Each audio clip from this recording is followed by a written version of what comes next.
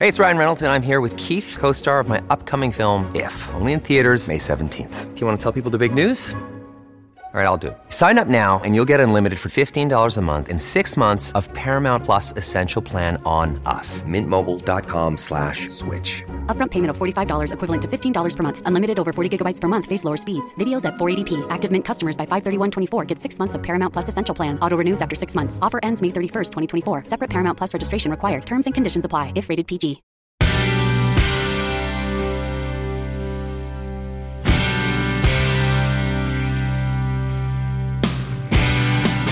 The first time I met New York Assemblyman Ron Kim in person was August of 2020, when my husband Sean, myself, and my sister-in-law Donna drove to Albany to try to push legislation for an independent bipartisan investigation into the state's nursing home deaths.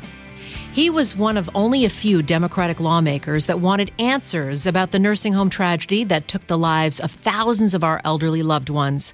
And for Ron, it was personal. His uncle died after contracting COVID in a Queens nursing home, and he was hearing about horrific conditions that were happening inside the state's facilities from his own constituents.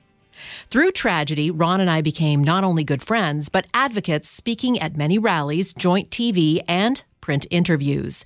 And if it wasn't for Ron Kim, Andrew Cuomo would probably still be governor. But recently, there have been rumblings that the former disgraced leader is trying to run for office again. He doesn't realize that Ron and I are going to continue to remind Americans of the deadly decisions he and his administration made that helped endanger the lives of our loved ones. And when it comes to an investigation into the reckless executive order that brought in over 9,000 COVID-positive patients into nursing homes, many of us are still working behind the scenes to try to make that happen. Many of us are still working behind the scenes to try and make that investigation still happen. Last year, Governor Kathy Hochul had announced a comprehensive review of New York's COVID-19 response with a Virginia-based firm, but surprisingly, that has been delayed until next year. My friend Ron Kim agreed to come on the podcast again to give us his take on all of the stonewalling, his efforts to bring truth and accountability for families, and whether or not he will run again next year in the upcoming election. One thing is for certain, whatever happens in the future, Ron and I will always be friends, and we will always have each other's backs. So please welcome my friend and fellow advocate, Assemblyman Ron Kim, to the Janice Dean Podcast.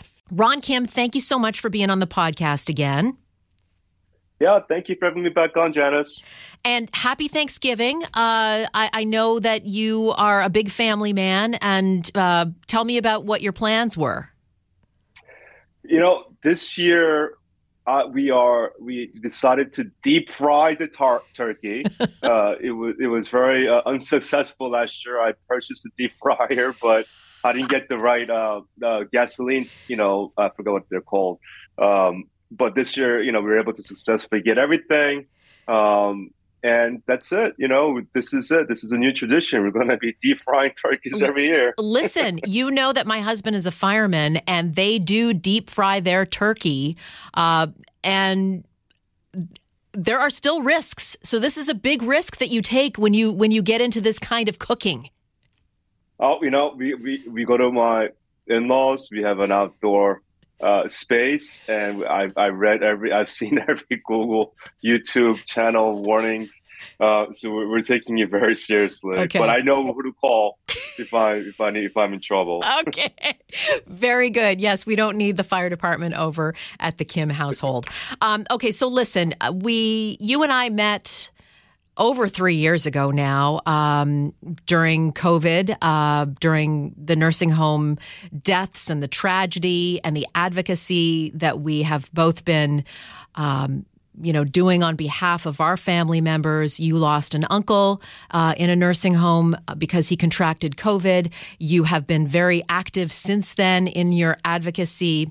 And it's very disheartening because a couple of weeks ago, we just got word that there is a delay in the New York COVID probe, which we've been hoping for the last year. Governor Hochul announced the investigation, and we were waiting for it, seeing if there would be any information to go forward. And I don't know how long it's going to be delayed for. What are your thoughts? Yeah, first of all, I want to backtrack a little bit. This is not what we originally wanted and asked for.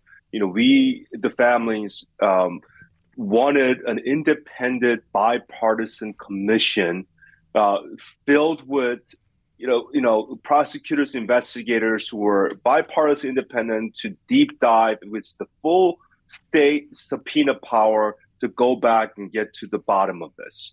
That would have revealed a lot more, but instead, the current governor decided to outsource the democratic accountability to a firm down in, I think, Virginia or something.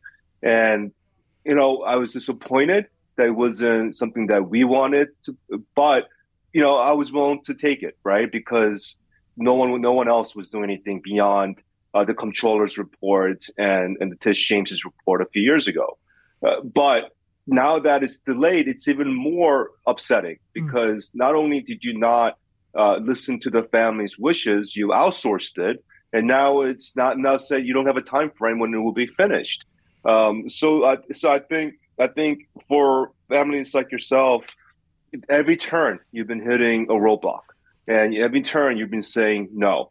You got to be quiet, Janice. You're talking crazy now. Like, why are you? They've been trying to reduce you every step of the way, and I am amazed that instead of folding, you keep going and you keep saying, "I'm not going to give up," and I feel injured, morally hurt and injured, but I am not going to let this deter me from seeking justice. And I think more and more people are feeling this way and joining the fight. And that's why I feel hopeful we will get there. And I just hope that the report is thorough and independent. What's it like in Albany? Tell me about things that you're fighting for. Obviously, I know you because you want accountability when it comes to what happened during COVID in nursing homes, but you are still advocating on behalf of long-term care facilities for our elderly. Yeah, I think our long-term care facilities have been broken for a long time. And the reason why accountability is so critical is because our government doesn't move administratively if there isn't a moment to do so. And especially when it comes to caring for our older people and our vulnerable family members. We just don't want to solve those issues unless there is a full accountability of something that we did wrong, and that will move our administrative government to do the right thing. And in lieu of that, the only time that we actually build solutions is when we go to war or when people want to get rich, and for economic reasons. It's either the economy or military competition when we build administrative solutions.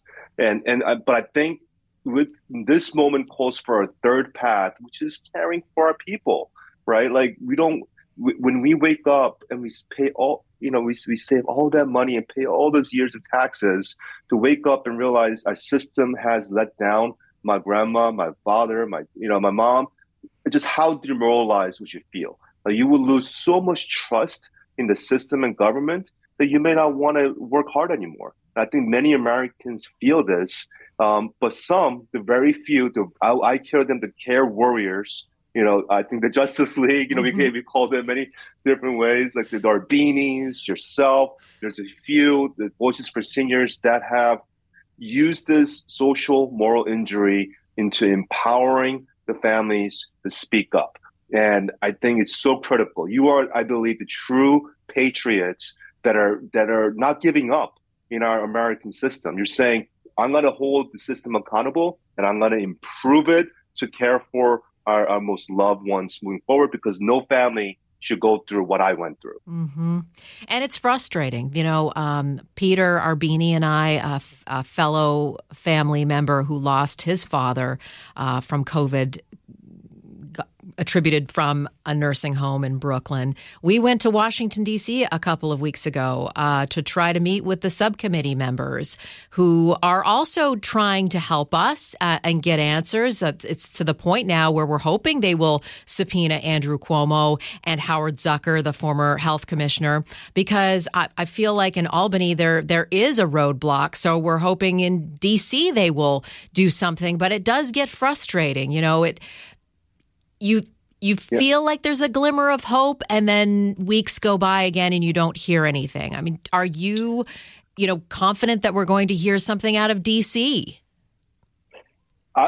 That's my last hope at this point. I think the subcommittee on COVID response is probably, I also sat down with them for an interview a few weeks ago, thanks to your nudging. And I hope that they're taking this seriously. They've issued multiple letters to the current administration asking for every detail of how they instituted those unilateral policies going back to 2020.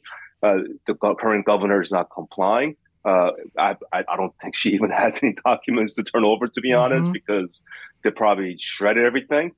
But I think whatever she has, I think she should just give it to them. There's no point of covering up or defending the former governor. I mean, the former governor is out there trashing Kathy Hochul every turn that he has. Yes. Why would she defend him in any kind of way? I mean, I think she should be fully transparent, not to be vindictive, but to be honest and hold everyone accountable, especially the former governor and the former commissioner of health, Howard Zucker, who was at the forefront of all the decision making, and now has a prominent role with the CDC. It's incredible. I mean, it's incredible that he was able to elevate after overseeing some of the deadliest policies of New York State and the country, and if not the world, because we set the precedence of how to handle COVID. Do you think you have fellow Democrats that are proud of you for, continuing to go across the aisle and sit down with some Republicans in Washington, D.C. and talk about what happened during COVID? I feel like I don't even think of you as Republican or Democrat. I just think of you as a hero. I just think of you as someone who knows right from wrong. It's not about lining your pocketbooks or who the most powerful person in the room is. You're doing this for the good of the people we lost and moving forward so that this doesn't happen again. Yeah, I mean, I'm not I'm not loved by any party at this point. I mean, these are choices I made politically will not get me to the next level of politics. I'm not cutting any deals to shut up about certain issues. And that's how you go to places in politics. That's how you get power. And that's how you continue to go up. Like, for example, if I just did what the former governor asked me to do and lie and cover up for his mistakes, I'd probably be in Congress by now. That's how the party system works. You curry favors and you cover up each other's messes, and that is the political currency that so rewarded.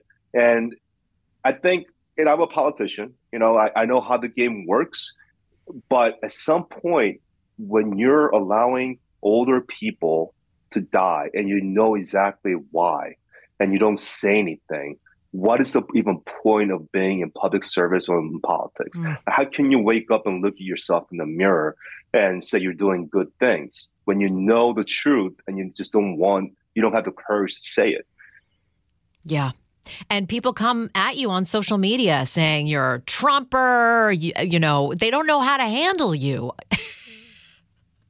Yeah, it's frustrating. And I think we will get to the truth. I think there's too many people who love this country too much, including yourself and your family, that won't give up, that will hold people accountable and nudge and usher in a new era that center around caring for people. This basic humanity. Like, how could you just let old people to go into these facilities knowing that they're going to die? That is just unacceptable. And we've been watching the UK very closely because they have been conducting their own inquiry into the politicians that made these same types of decisions. Yeah, and they're in a much better position because that kind of accountability pushes administrative changes. Our democratic capitalist government is so rigid. And like I said earlier, the only time it moves is during wartime, when we're in military competition, or we're building bridges to make money for, communities, economic reasons. When do we ever actually invest in elder care? When do we actually put in the money we need to build facilities that saves people? Because guess what? We knew that these facilities were in trouble going back to 2014 when the federal government warned New York that you can't handle a natural catastrophe in the hospital and nursing homes. Here's a whole lot of money to get ahead of this. And you know what they did with that money? They hired no-show patronage jobs in the executive office to people's wives and cousins who squandered all that money away. So we knew since 2014 we had a problem and we didn't do anything about it. And that's why democratic accountability, doesn't matter what party you're aligned with, is so critical to building institutions that can actually step in, especially during emergencies, to take care of people. Mm-hmm. Don't go anywhere. We'll have more of the Janice Dean podcast right after this. When you need mealtime inspiration, it's worth shopping Kroger, where you'll find over 30,000 mouth-watering choices that excite your inner foodie. And no matter what tasty choice you make, you'll enjoy our everyday low prices, plus extra ways to save, like digital coupons worth over $600 each week. You can also save up to $1 off per gallon at the pump with fuel points. More savings and more inspiring flavors make shopping Kroger worth it every time. Kroger, fresh for everyone. Fuel restrictions apply. One of the issues that Peter and I discussed at our meeting with some of the subcommittee is the VIP COVID controversy. And if you haven't heard about it in New York, Governor Cuomo, they had access to COVID tests early on. I think New York really had the first, COVID test facility. And Cuomo, instead of giving it to nursing homes to test incoming patients, he was giving them out to his friends and his families and, possibly other lawmakers around him and currying favor that way. Do you think that that's something that could possibly grow in terms of, a fire for the Democratic Party that had access to those VIP COVID tests? And it's not just he gave a COVID test and they, put the swab up their nose. Early on, the state troopers would bring the test to these people's homes, like Chris Cuomo and Kenneth Cole, who is married to one of Cuomo's sisters. They would do the test, and then state troopers would take the test to upstate New York. So they were spending time and state resources to do these little favors for these high-powered lawmakers. Do you think that that's going to come back and bite them? I think that and other things that they've done during COVID to serve their elite clients, I call them, it's clientelistic politics, right? Like, you're not serving the public, but you're serving the few clients that got you into power. And that's what happened during COVID, is also the reason why we haven't had accountability. Because if we expose the truth, a whole web of very powerful individuals and groups may come down with them. And it would be too big of a scandal. And I think there are powerful people in position that have decided to some extent, let's just side with stability for now, because if we go expose this, there will be no stability in New York. I think too many people will go down with them. Wow. And I just think that's kind of how we function. I just put a couple of Band-Aids, look the other way. At least he's not in power. Let's just focus on the next couple of things to help people. And instead of seizing this moment to have a transformative moment of changing our system that can truly protect and care for people.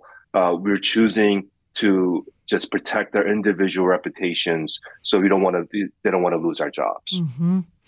And do you think that other governors who had similar March 25th orders to put COVID patients into nursing homes, did they follow Cuomo? Do you think they were all sort of following his lead?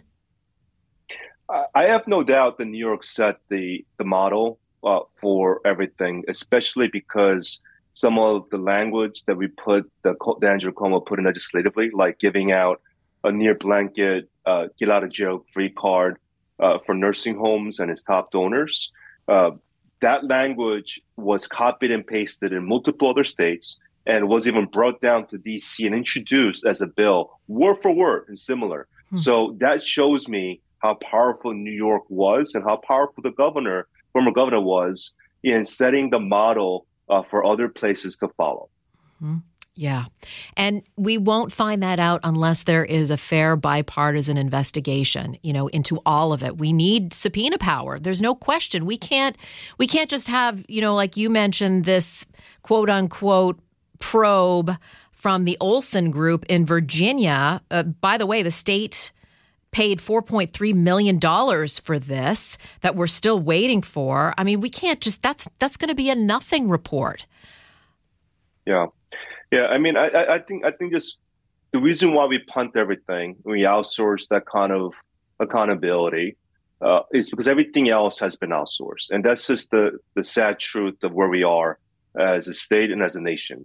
I don't know if you noticed, but there's only 4 state and county-run nursing homes in the state of New York left.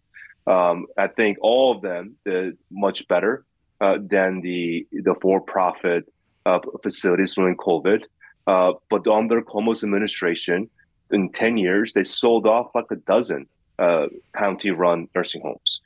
So what this means is that everything we've done, everything is privatized, everything is outsourced, including hospitals and nursing homes. So if we disrupt something that's broken, that is the last stop for care at this point. There is no alternative solution because we no longer have the public administrative ability to step in and save people.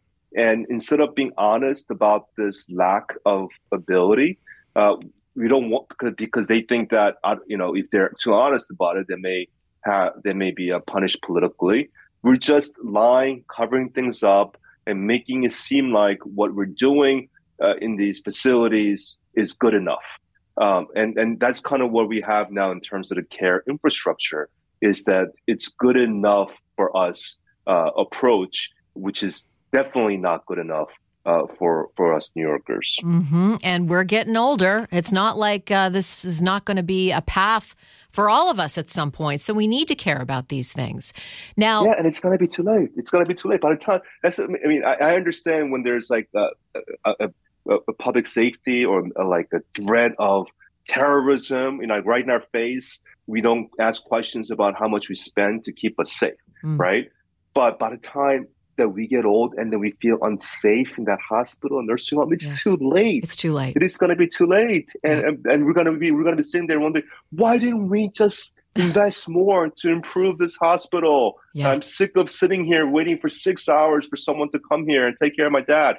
That moment is too late, and what do? You just get demoralized and you give up. Yes. And that's what's happening to so many people. Right. Well, listen, I have a couple of good years left in me, and you do too, and we're going to continue to fight. Don't go anywhere. We'll have more of the Janice Dean podcast right after this. Look, Bumble knows you're exhausted by dating. All the must not take yourself too seriously and 6'1" since that matters. And what do I even say other than, hey?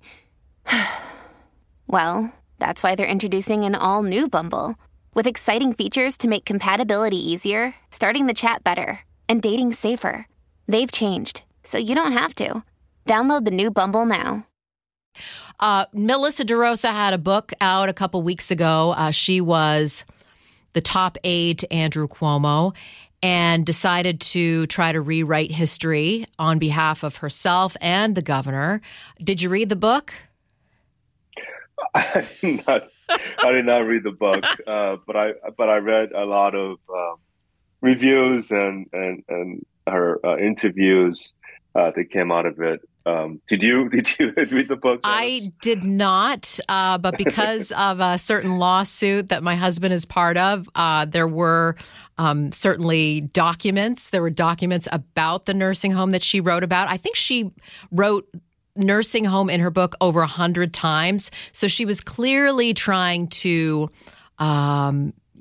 give excuses or write history of what had happened. But I found it interesting that she didn't talk about her father's role as a lobbyist with the hospital association. I thought that was very, because obviously we're in the weeds with all of this, and Cuomo, DeRosa, and her family all have these tentacles that go into nursing homes and also, donations and Greater Hospital Association. So I did read the important parts of her book that might, be important for the lawsuit going ahead. But I did watch some of her interviews, and I found that, like Cuomo, most of the media that she did was very friendly towards her. And they didn't dig into her role in the nursing homes and the conversation that you were part of during COVID when she admitted to you and other lawmakers that they were covering up the numbers. Yeah. I mean, this is not about selling books, but it's about reputation washing and just trying to make a comeback, either for herself to be accepted back into the Democratic elite circles, or ushering in the former governor to re-enter public service. I mean, this is not about selling books. No one's going to buy that book, but it's about going on these interviews and rewriting history on the airwaves and normalizing some of the bad things that they did. And you're absolutely right. Like, the right thing for her to have done was recuse herself every step of the way, knowing the conflict of interest that lied with their family. But that's not what she did. I mean, she did the opposite. Like, she brought in these hospital lobbyists that her family had represented and made millions for. Hospital lobbyists that raised millions of dollars for the governor and the Democratic Party. I mean, this is so corrupt. But by going out there and normalizing it, she's making it okay for other people to follow the same behavior, and that's why holding their actions accountable is so critical in making sure that we don't repeat these mistakes. Mm-hmm. You think he's trying to make a comeback? Oh, I absolutely think, he's doing whatever he can to try to come back. And, I wouldn't be surprised if he runs for mayor of New York City. Just because, to be honest, I think in the political climate, as much as I think he's not a credible executive, he's trying to be that moderate, middle of the ground, moderate conservative candidate. And I think New York City, there's a space for that because everyone is trying to run to the left of Eric Adams. But it's clear, the former governor it's aligned or a little bit to the right, even to the current mayor. And I think there's an opening for someone with name recognition who can get a few groups of, to back him up. And I bet he's thinking about it. Wow. You talk about Eric Adams. What are your thoughts on what's happening with his investigation? A couple of weeks ago, the FBI got involved, seized his phone and his iPad. He's under a tremendous amount of scrutiny for perhaps some corruption on his level. What are you to make all of this? Yeah, unfortunately, this is, how it used to be in New York City, like the Tammany Hall days. And that's the kind of politics that the current mayor, pushed in. There's, I think, three paths that we've seen in recent years to power in New York City. You're either a billionaire that spends a lot of money, like Mike Bloomberg, or you pander to nonprofit contractors and the fake progressives like the mayor, previous mayor Bill de Blasio. And now we got this current mayor who went back to the machine politics of currying favors and the Tammany Hall days. And I just think, none of these people, the way that they've done it, have built the institutions that we needed. And ironically, I think the closest person who filled those gaps was Mike Bloomberg's, because when he cut programs, he spent his own money on the side to fill those gaps. Wow. But that's not a sustainable model either, right? We can't rely on one person to fix everything in the city. Like, we need institutional support. And I think, we need remember Robert Moses, who built the highways and all the beaches? We need like a Robert Moses of care. We need someone that can go beyond one term, a top administrator, just like how we build parks in Manhattan. Yes. We need to build a care czar that can spend the next 20 years to build out the 21st century institutions that can take care of people. And I think that's the only way we get out of this. What about a Ron Kim for mayor? I'm not laughing. I don't want to laugh. I'm dead serious. Yeah. No, I am not doing this to maximize on a crisis. I want to use this crisis to build the infrastructure around care. And I just don't know if being the mayor will be able to do that. I mean, I wouldn't mind being like the top administrator, for a few years in charge of building a care infrastructure, but I just don't know if New York City is ready for someone who actually want to solve problems. I think we are just so accustomed to politicians serving a special interest group and building enough coalitions of special interest groups to get into power. So, we'll see. What's on the horizon for you? You've got an election year coming up, right? I do. I think I've pissed off so many people every 2 years. They come at me, Janice, and it's always tough on my girls, to see all these like negative things in my community every 2 years. But this is I grew up in Queens. This is my hometown, and all these people are just flying in from outside, propped up by the people that I upset in the past. But I plan on winning and winning big, and focus on what to come next after that. I mean, honestly, this is my sixth or seventh term. This is my sixth term, going on seventh term. If I don't feel like there's a path to do the work and solve problems in Albany, I'm probably going to look at something else after this year, and I'm open to all options. We may have to build something on our own, Janice, me and you. Well, stay tuned. Listen, I'm so grateful for you. We need more Ron Kims out there. You are very brave. Because you're not the political mold. I mean, is New York the city that you came to as a young man? I mean, it seems very depressing to me. We're going through a rough patch. There's no doubt about it.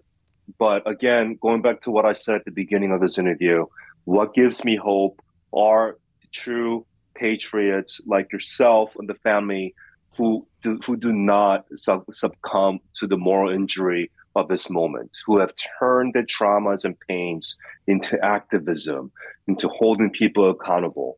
And that's what makes this country great. That around that activism, you're able to build a coalition of diverse, groups that go beyond political alignments, and we're resetting the game of what it means to be an American, right? Like, we care about people. We want to build better schools. We want to build better nursing homes. Like, those are beautiful things that we should aspire to. Now we just need political leadership to catch up to this moment of what you're doing. And I think we'll be on a much better path.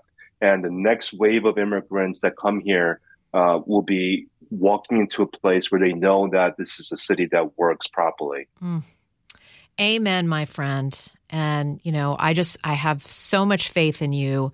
And like I said, I don't even think about, D or R. I just think of a good human that is representing the people and wants the best for everyone. And man, let's keep talking.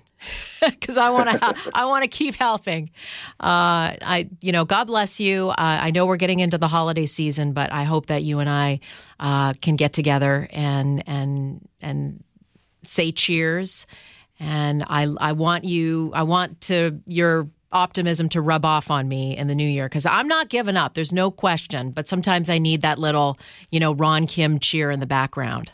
Oh, I'm feeding off of you, Janice. I have more mornings that I don't want to get up. I feel just completely, just demoralized. But I think about you and the Urbinis, and that's what gets me going. So I thank you, and I hope to see you soon too, so we can celebrate the new year. All right, buddy. It's going to happen. All right. And thank you again, to be continued. And just thanks for being a good human and a good patriot, and, someone who got in this business for the right reasons. And I'm so grateful that, our paths aligned. Thank you, Janice. Talk to you soon. Thank you to all of my listeners. If you have someone you think should make the Dean's List, let me know at Janice Dean on Twitter or Janice Dean FNC on Instagram. Or you can rate this podcast. Please subscribe, rate, and review to this podcast on Spotify, Apple Podcasts, or at foxnewspodcast.com. Listen ad-free with a Fox News Podcast Plus subscription on Apple Podcasts. And Amazon Prime members can listen to this show ad-free on the Amazon Music app. And don't forget to spread the sunshine.